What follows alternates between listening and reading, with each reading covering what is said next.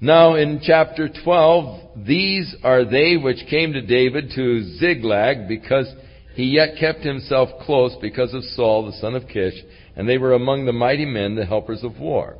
They were armed with bows. They could use both the right hand and the left hand in hurling stones and shooting arrows out of the bow, even of Saul's brethren of Benjamin. And so these guys had practiced throwing with a sling with both hands. In case one hand gets injured or something, then you use the other and keep going at it. And to throw the sling with the left hand was sort of a special kind of an art in those days. The guys were sort of set apart, and they would practice to develop great accuracy with a sling. A sling is an interesting little weapon, actually, and you can develop quite a bit of accuracy with a sling. And of course, the stone that you can use in a sling is much larger than a stone in a slingshot. If you're using a slingshot, then you need small little stones like marbles. But with a sling, you can actually, the best stones are about so big around. And so you can do a lot more damage with a sling than you can with a slingshot, and you can become extremely accurate because you get your two leather strips, and of course you have a leather pouch in which you set your stone, about the size of your hand, and you set the stone in that leather pouch, and then one of your leather straps is longer than the other, and you take the longer one and wrap it around your hand, and you hold it with your 3 fingers. And the other leather strap is long enough that you hold it with your 2 fingers, like so. And then you get this thing swinging, and of course the longer your straps, the greater distance you can actually throw these rocks. And you can throw these rocks a huge distance if you get these, get some real long straps and you get a big enough rock. And you get that thing swinging out there. You get the momentum going as you swing it around in the air. And then on the last swing, you take it around and you let it fly over your head, and you bring it with an overhand thrust. And you let go, when you bring it over your head with the overhand thrust, you let go of these 2 fingers, the finger and the thumb. You let go of the one strap, and I'll tell you, that rock shoots out of there, and you can throw them just at long distance, 300 feet or more, these huge stones with a sling. So it is quite a weapon. And these fellows would practice not only with their right hands, but they'd practice throwing with their left hands too, these slings. And so it was really a very effective weapon in battle, because you could start wiping out your enemy much further than what you could throw a rock. And so, of course, it was with a sling that David wiped out the giant. Now, these men that came to David were skilled with the use of the sling and also with shooting arrows. And then also came to David while he was in the land of the Philistines, in verse 8, those from the tribe of Gad. Now these men who came from the tribe of Gad were men of might, men of war, fit for battle. They could handle the shield and the buckler, and their faces were like the faces of lions. So I would imagine that they just had full beards and looked real tough.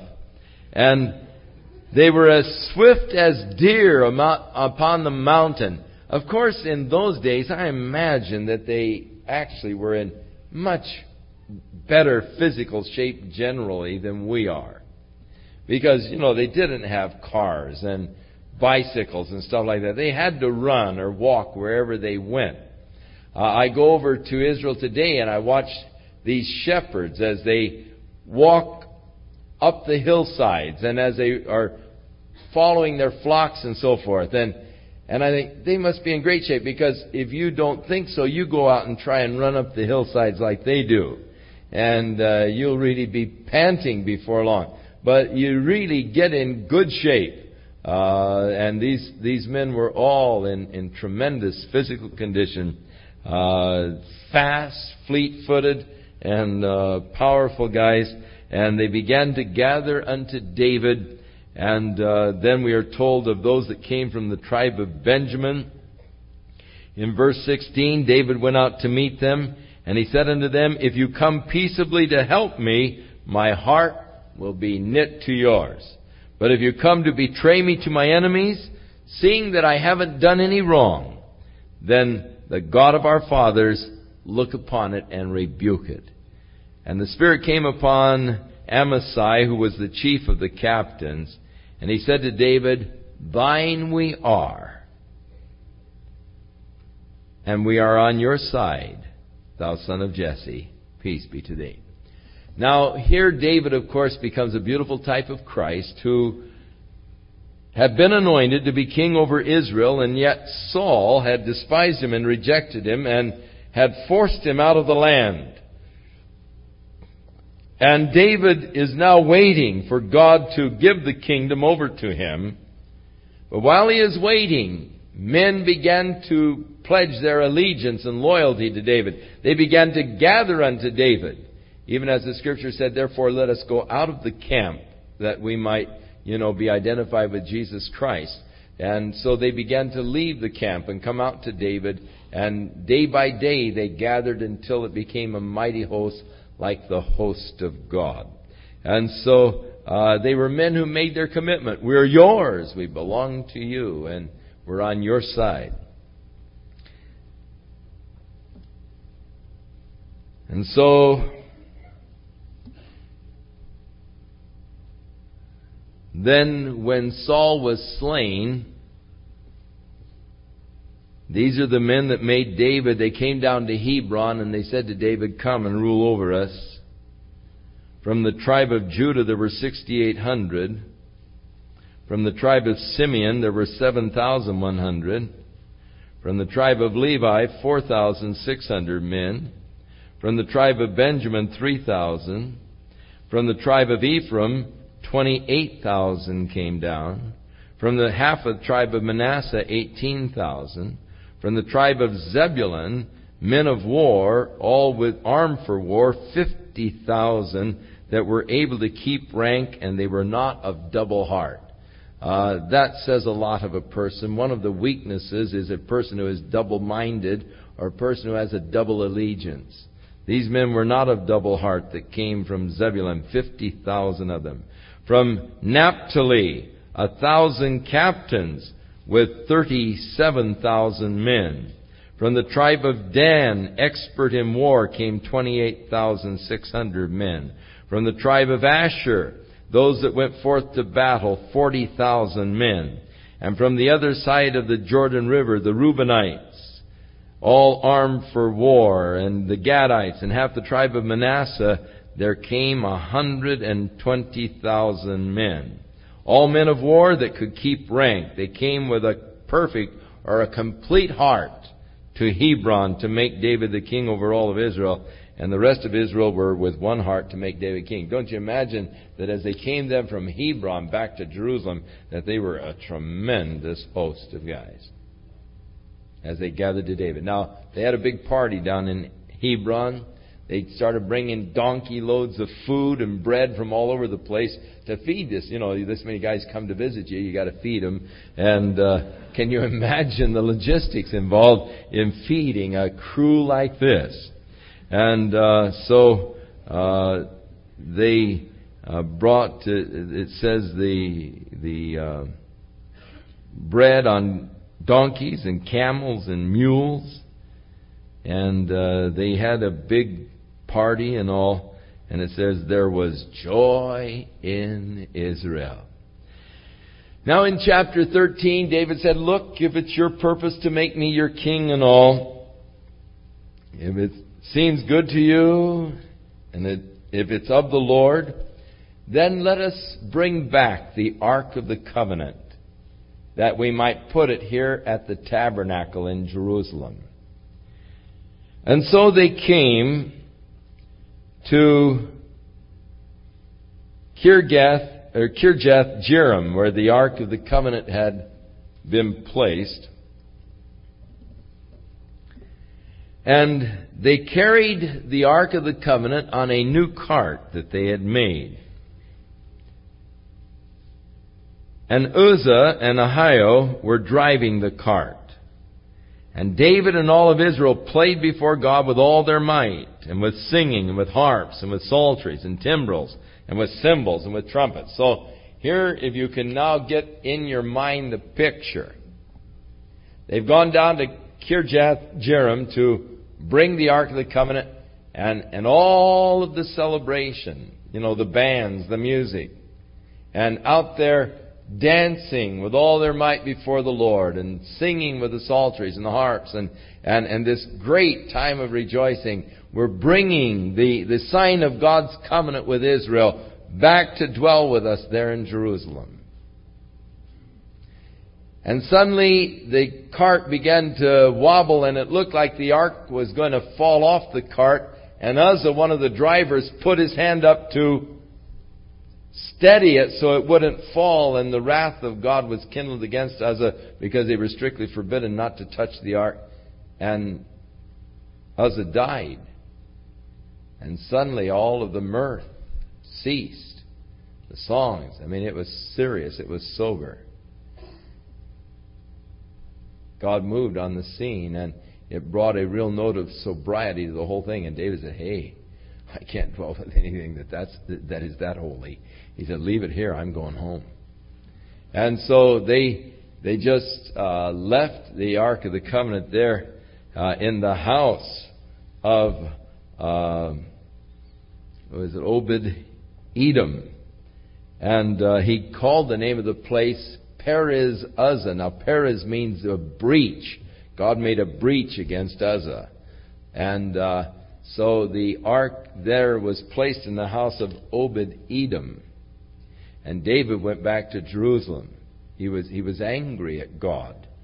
Angry because God stopped this glorious celebration and stopped David's intent of bringing the Ark of the Covenant back to Jerusalem. Now, in this,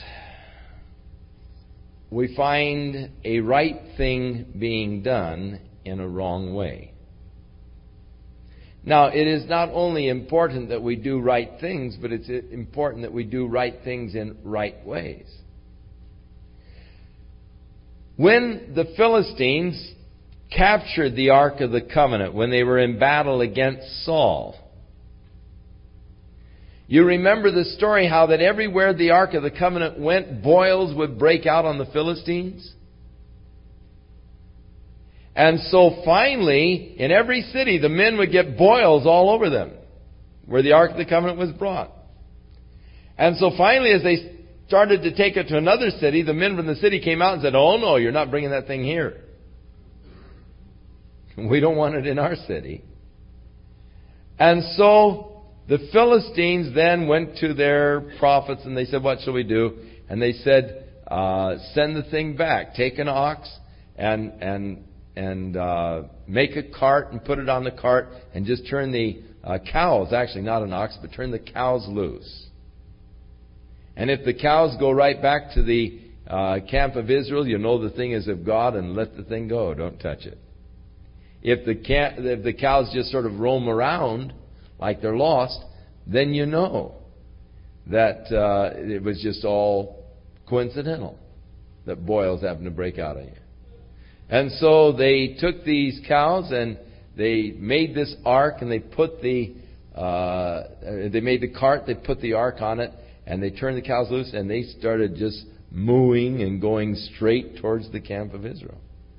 The Philistines followed them and watched them go right on into the camp of Israel. Of course, when it came into the camp of Israel, there was great rejoicing and all. Now, the idea is when David then decided to bring the ark back to Jerusalem, a good desire.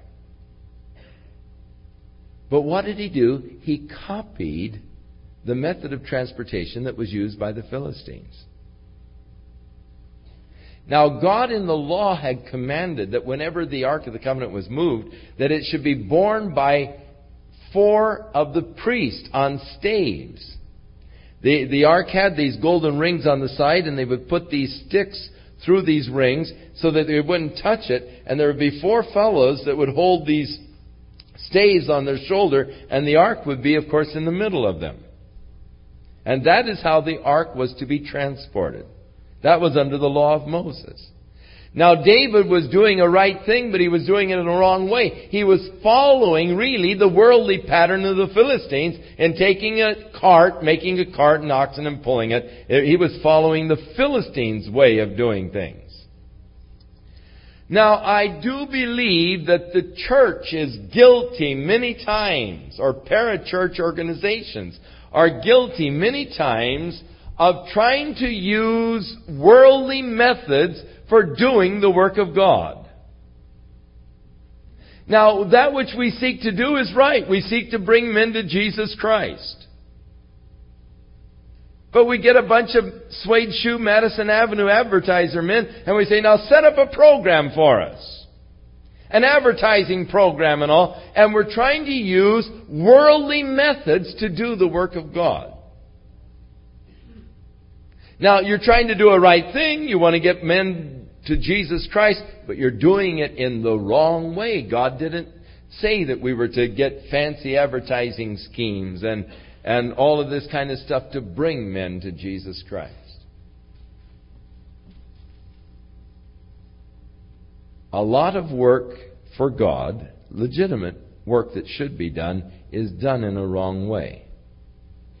And so, because we have been doing things in a wrong way, then we've got to raise funds to support the wrong way method of doing things.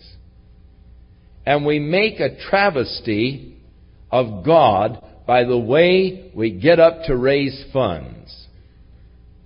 It is a shame, the methods that people use to extract money for the so-called work of God. I am embarrassed as a Christian of the junk that goes on television in their fundraising efforts and methods. It, to me, is an absolute embarrassment.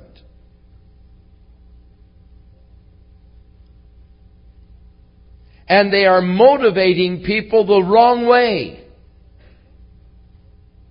Now, Moses had to raise funds for the building of the tabernacle.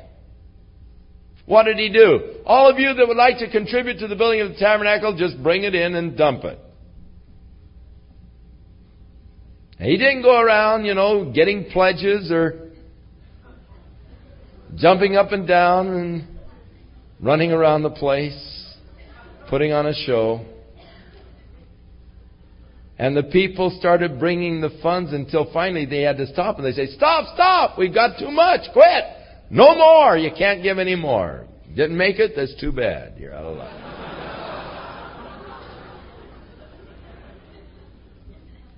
Now, Paul the Apostle tells us in the New Testament, writing to the Corinthians, he said, now every man as he's purposed in his own heart, so let him set aside for the Lord. But don't let your giving be out of constraint. Never should your giving to God be pressured giving.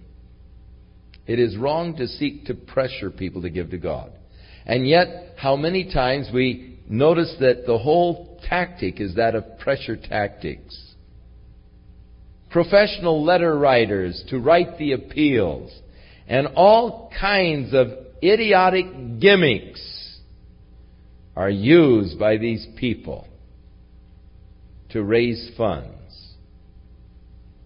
When a person has to degrade to those type of efforts, then something's wrong with the work that they are seeking to do. I am thoroughly convinced when God guides, God provides. And if you tell me that you're not getting the money to do this great program God has laid upon your heart, I'll have to say God didn't lay it upon your heart.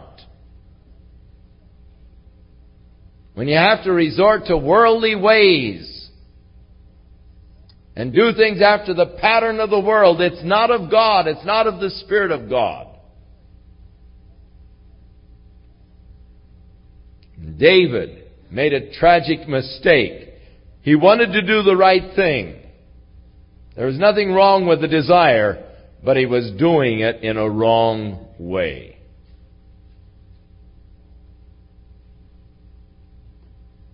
God never intended for us to use the Madison Avenue techniques to sell Jesus Christ to the world.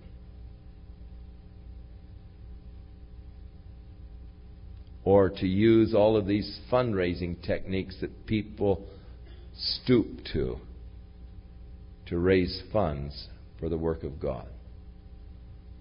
Poor God. He's almost broke. All the time. He lives on the verge of financial disaster.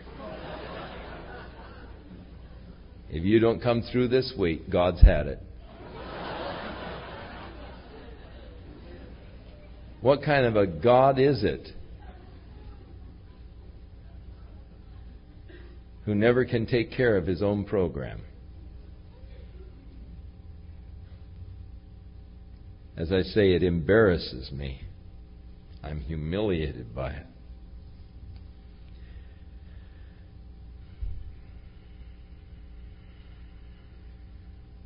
So, David said, hey, leave it here. I'm not going to take that back to Jerusalem. They took it into the house of Obed-Edom. And then God began to bless Obed-Edom tremendously. Because the Ark of the Covenant was there at his house. And so David said, hey, let's get the thing back to Jerusalem. Let's do it again. Only this time, he had gone back to the law of Moses. He said, let's have 4 priests. Well, they can let them bear it between them and so forth. And we'll offer sacrifices unto the Lord. And so they went out again with the worshiping and with the praising, the offering of sacrifices. Before the ark, they would go so many paces and they'd offer a sacrifice, and the priests were carrying it. And David put on just a linen. He took off his royal robes as a king, and he put on just a linen ephod, which was the robes that the priest wore in service. And he just put on sort of the priestly servant's garments and was with the people, among the people, and dancing and praising the Lord as they brought the Ark of the Covenant into Jerusalem. And his wife, Michal, looked out the window and saw him out there without his kingly garments, dressed in just a linen ephod, mingling with the common people, dancing before the Lord, out there shouting and having a big time. And when she saw him, she despised him. So David had a great feast for all of the people, as they gave to each of them bread and wine and a big portion of meat. And then after blessing the people, he came home to bless his own family. And when he came into the house, Michal said to him, well, didn't you look smart out there? In a linen robe, no less. Big deal.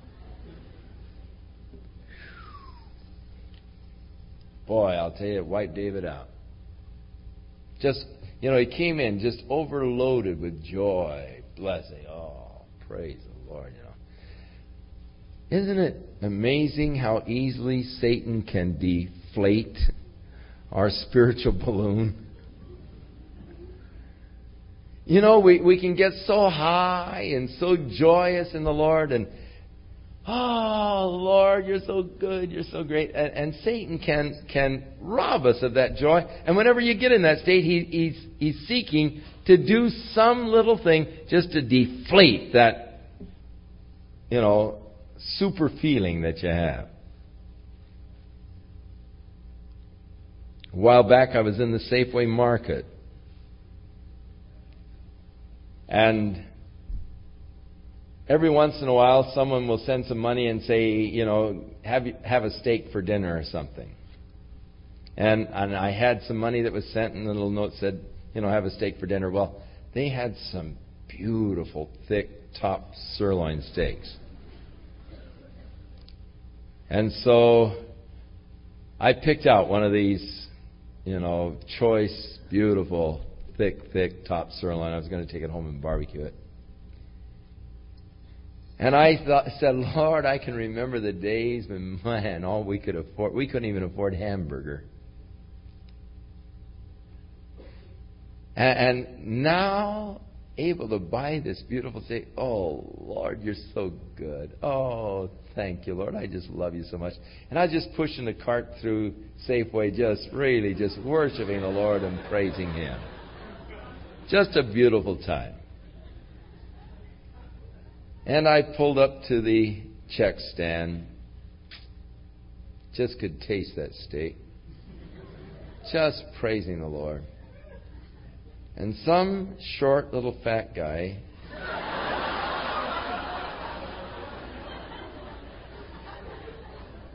smoking a cigar he came up and he just pushed my cart and stood right in front of me, got in line in front of me.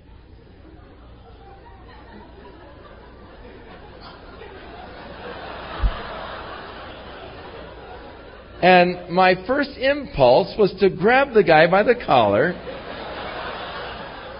turn him around, and say, "Hey, fatty, who do you think you are?" And hope that he'd take a swing at me. Oh, how I wanted to level him. I was so upset. And beside that, smoking that stinky cigar. And I thought, the very idea. I've never seen anything like this. I've heard of it. I've never seen anything. This guy needs to be taught a lesson. And the Lord spoke to my heart and He said, "Oh, what joy and praise all dissipated over a smelly cigar." And I said, "No, Lord, I'm not going to let him get the best of me." I didn't have to smell a cigar. I took my cart and I went walking again through the store. Get my joy and peace back again, you know. I made a few rounds through the store until he got out the door, and then I went back up to the check stand and went out. But I thought, oh, how easy it would have been for me to have lost my joy. God has been so good and all. Now one little adverse thing comes along and, you know, the joy dissipates so rapidly. Oh, how Satan delights in robbing us from our joyful experiences in Christ. I'm sure that he is just thinking up ways by which he can dissipate and see how fast he can dissipate that joy in the Lord. You watch it the next time you have a real high in Jesus. Watch how he's going to come along and try and deflate it. You know, he'll use some irritating little thing to just turn you out of the spirit into the flesh. And man, it's so easy to turn from the spirit into the flesh. And that's, of course, his purpose. Get me in the flesh, and then he just makes mincemeat out of me. You know, he can just defeat me. As long as I'm in the spirit, I can have a glorious victory over him. And so David, in the spirit, out there worshiping, and suddenly, man, it's gone. Here's his wife, just giving him a bad time.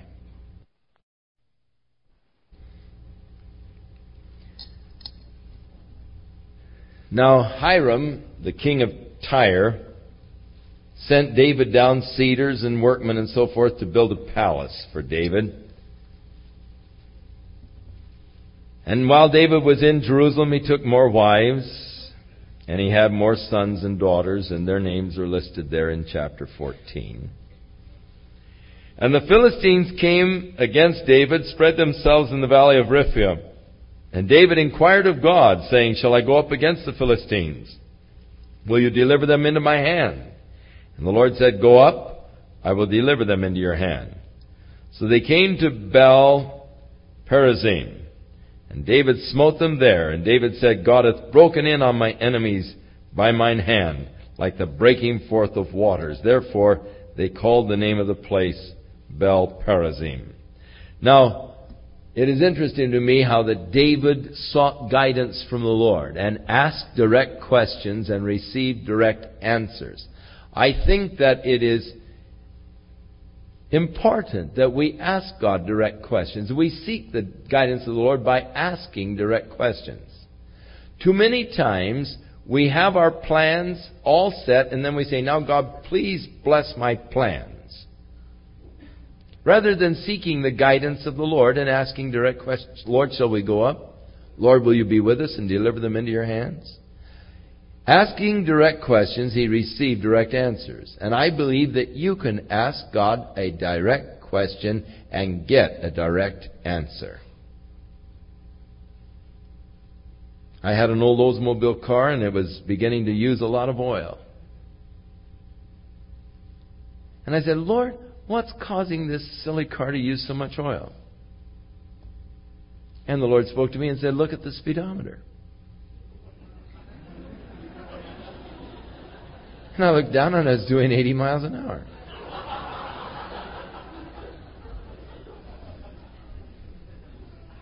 So I slowed down. In those days, the speed limit was 65. I slowed down to 65. And he said, you got a lead foot. That's why it's using so much oil. So I just started driving slower. I was, of course, having to drive to Idlewild 3 times a week. And up the mountain, and man, I had all those curves all wired and, just floorboarding up the hill. And when I started driving like a normal person should drive, car quit using oil. So, thank you, Lord. Direct question, direct answer. And I do believe that you can ask God direct questions and start listening and start getting direct answers. David was asking direct questions. God began to give him direct answers in guiding him. Now, the Philistines came up again. And rather than just, all right, let's go again, fellas, at it once more. He waited and inquired of God again. And he said, shall we go up? And the Lord said, no, don't go up.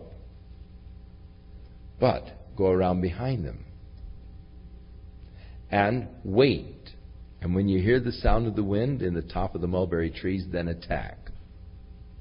So David went around behind the Philistines, and they waited there. And when the wind began to blow on the top of the mulberry trees, then David and his men attacked, and they wiped out the Philistines the second time. And the fame of David and the fear of David spread throughout all the lands. And it was then at this point that David brought back the Ark of the Covenant, doing it after the manner that God had prescribed to Moses, bringing it back the right way. In chapter 16, they brought the Ark of the Covenant and they set it in the midst of the tent, the tabernacle that David had pitched for it. And they offered the burnt sacrifices and the peace offerings before God. And then David ordered a choir. And he appointed certain of the Levites to minister before the Ark of the Lord and to record. Now that idea of recording was for remembrances, to record the things that God had done so that the people could remember the glorious works of God. And so part of the Psalms are Psalms of remembrance. Psalm 38 and Psalm 70, you'll read the titles above the Psalm, a Psalm of David for remembrance. These are what they call the recording Psalms or the record Psalms, to make a record of what God had done to bring the people into remembrance. And then some of the Psalms were those of thanksgiving, giving thanks unto the Lord, and then other Psalms of just praise to the Lord God of Israel. Now Asaph was the chief musician appointed by David. And next to him, Zechariah and these other fellows. And Asaph made a sound with cymbals. They played, of course, a psaltery, whatever type of instrument that was, and with harps, whatever a harp was in those days. Now, on that day, David delivered first this psalm to thank the Lord into the hand of Asaph and his brethren. So David gave them the lyrics, and these guys started singing and worshiping the Lord with this song or psalm. Give thanks unto the Lord, call upon his name, make known his deeds among the people. Sing unto him, sing psalms unto him, talk ye of all his wondrous works. Glory ye in his holy name, let the heart of them rejoice that seek the Lord. Seek the Lord in his strength, seek his face continually. Remember his marvelous works that he hath done, his wonders and the judgments of his mouth. O ye seed of Israel, his servant, ye children of Jacob, his chosen ones. He is the Lord our God, his judgments are in all the earth. Be ye mindful always of his covenant, the word which he commanded to 1,000 generations, even of the covenant which he made with Abraham, and of his oath unto Isaac, and hath confirmed the same to Jacob for a law, and to Israel for an everlasting covenant, saying, Unto thee will I give the land of Canaan, the lot of your inheritance. And when ye were but few, even a few, and strangers in it, and when ye went from nation to nation, and from one kingdom to another people, he did not allow any man to do you wrong. Yea, he reproved the kings for their sake, saying, Touch not mine anointed, and do my prophets no harm. Sing unto the Lord, all the earth. Show forth from day to day his salvation. Declare his glory among the heathen, his marvelous works among all nations. For great is the Lord, and greatly to be praised. He also is to be reverenced above all gods. For all of the gods of the people are idols, but the Lord hath made the heavens. Glory and honor are in his presence. Strength and gladness are in his place. Give unto the Lord, ye kindreds of the people. Give unto the Lord glory and strength. Give unto the Lord the glory that is due his name. Bring an offering and come before him. Worship the Lord in the beauty of holiness. Fear before him all the earth, and the world also shall be stable, that it be not moved. Let the heavens be glad, and let the earth rejoice, and let the men say among the nations, The Lord reigneth. Let the sea roar and the fullness thereof, and let the fields rejoice, and all that is therein. And then shall the trees of the wood sing out in the presence of the Lord, because he cometh to judge the earth. O give thanks unto the Lord, for he is good, for his mercy endureth forever. And say ye, Hosanna, O God of our salvation, and gather us together and deliver us from the heathen, that we may give thanks to thy holy name and glory in thy praise. Blessed be the Lord God of Israel forever and ever. And all of the people said, Amen. And they praised the Lord. So glorious psalm of thanksgiving and praise that David gave, the first that was sung in the establishing of the worship for the children of Israel, as once again they built the tabernacle, brought the Ark of the Covenant, and began to establish the worship of God once more as the heart of the nation. And so David then appointed Asaph and his brethren to minister before the ark continually, as every day's work required. And the people departed to every man, and David returned to bless his house, after this glorious time of praise and worship and all. And then David in chapter 17 expresses his desire to build the house of God. And Nathan the prophet said, Good. Do all that is in your heart, for God is with thee. And it came to pass the same night that the Lord spoke to Nathan the prophet and said, Go and tell David my servant, Thus saith the Lord, Thou shalt not build me a house to dwell in. For I have not dwelled in a house since the day that I brought up Israel out of Israel unto this day, but I have gone from tent to tent, and from one tabernacle to another. Wheresoever I have walked with all of Israel, did I ever speak a word to the judges of Israel, whom I commanded to feed my people, saying, Why have you not built me a house of crystal? No, cedars, sorry.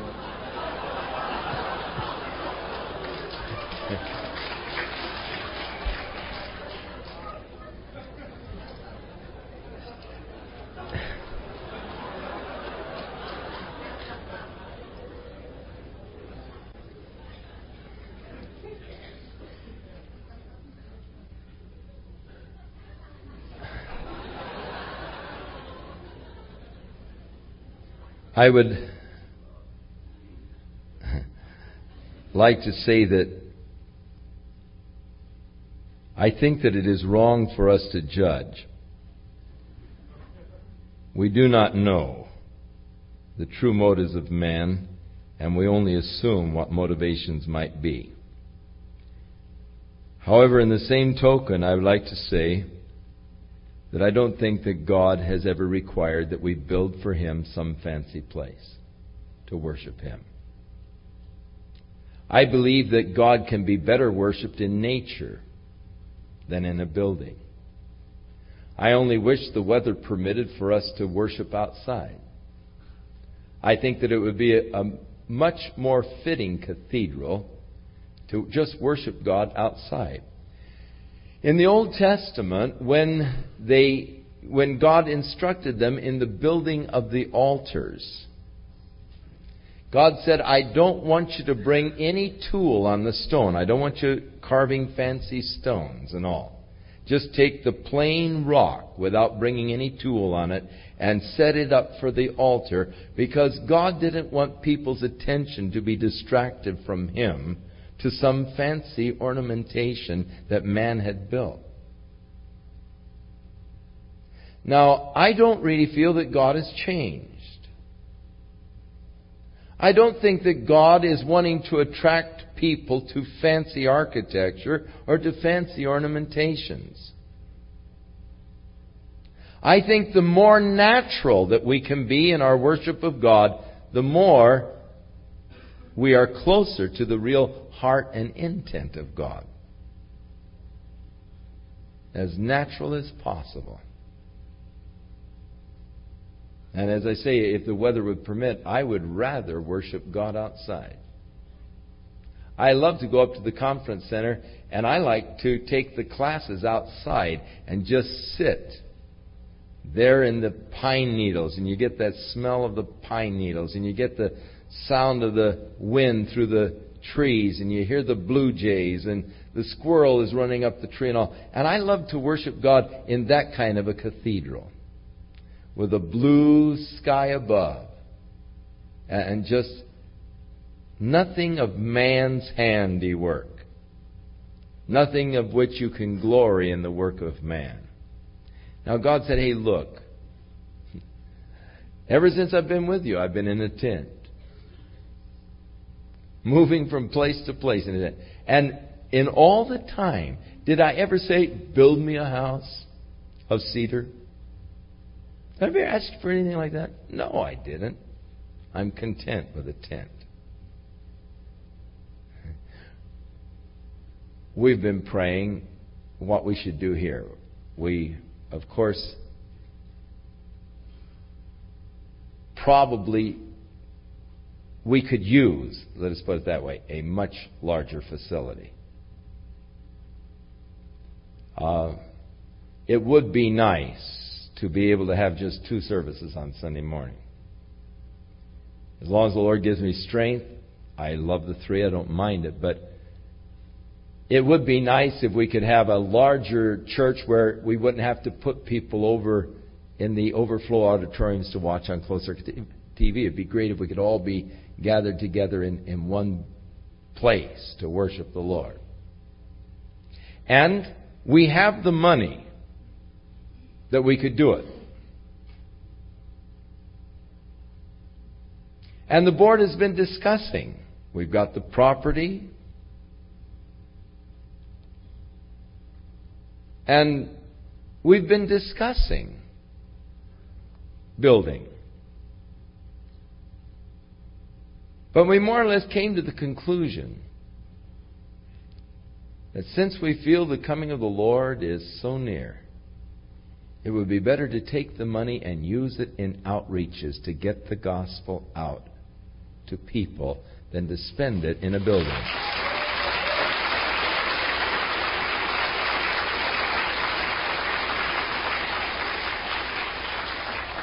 And so we can go through the inconvenience of having to put people over there, and people, of course, fortunately the weather is nice and some people are fortunate enough to sit outside. We've talked about getting some speakers like we had for the Easter sunrise service and put them out there so people could come and start sitting out there on the lawn. And the overflow could just be out there on the lawn, and you just sit out there and worship the Lord. We don't know what to do. We do need larger facilities, and we're praying about them. I even looked at some plastic cathedrals. That is, plastic domed kind of things. Pretty sharp, actually. And very inexpensive, and they just take steel girders. It's sort of a glorified kind of a tent, and my wife doesn't like it, but.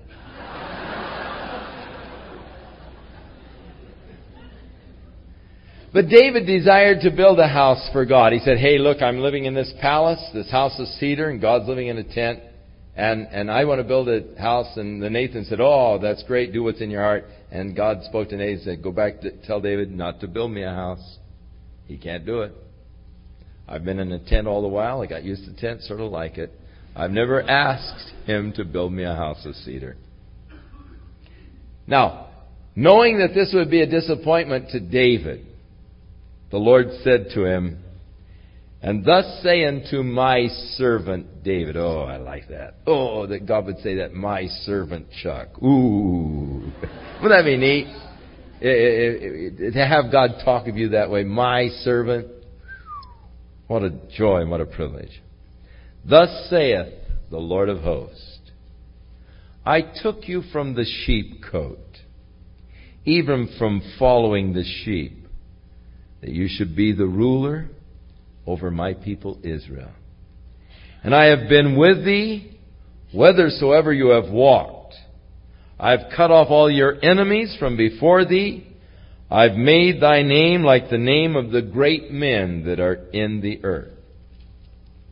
Also I will ordain a place for my people Israel, and I will plant them, and they shall dwell in their place, and shall be moved no more, neither shall the children of wickedness waste them any more, as at the beginning. And since the time that I commanded judges to be over my people Israel, moreover I will subdue all thine enemies. Furthermore, I tell thee that the Lord will build thee a house.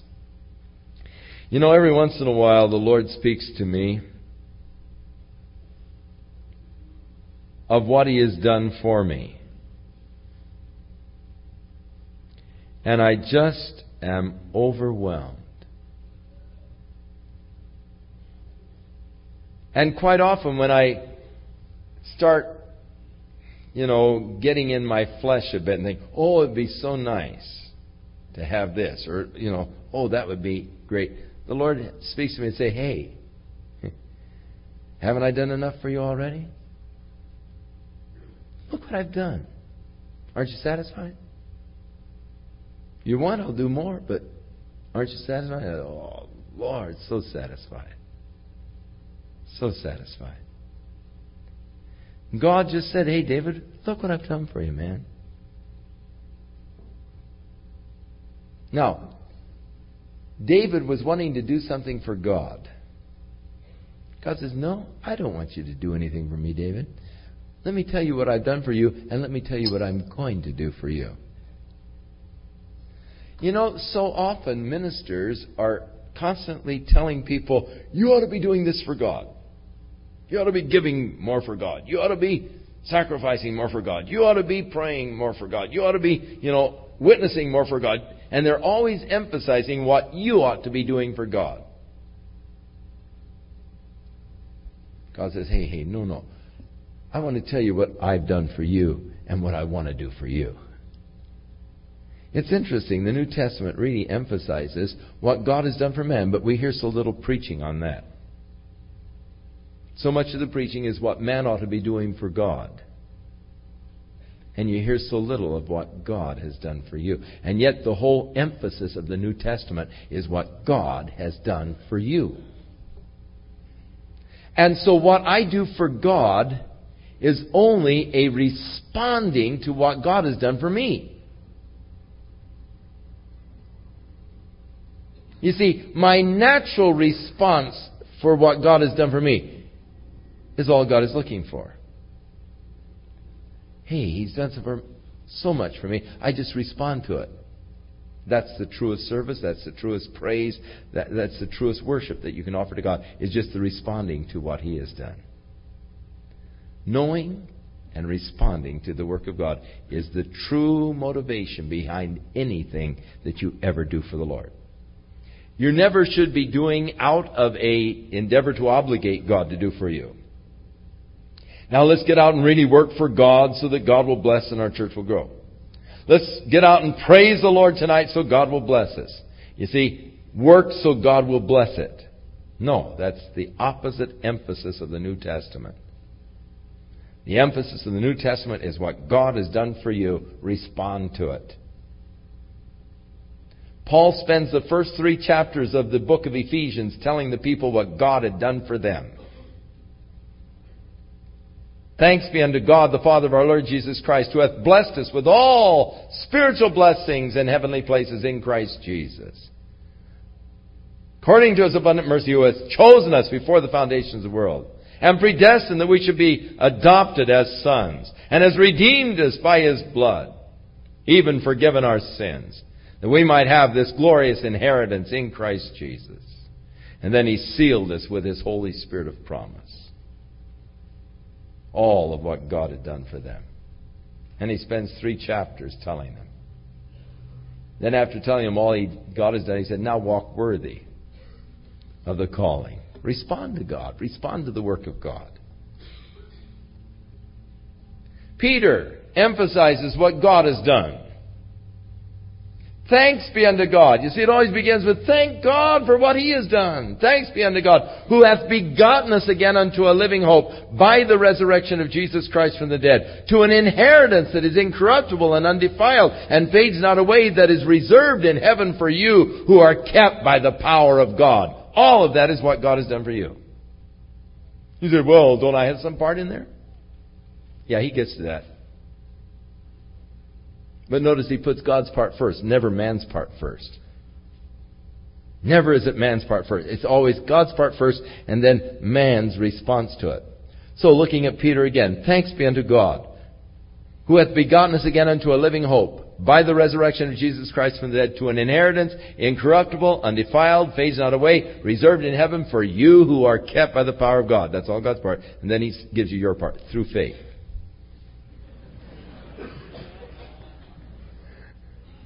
So easy. Just believe it.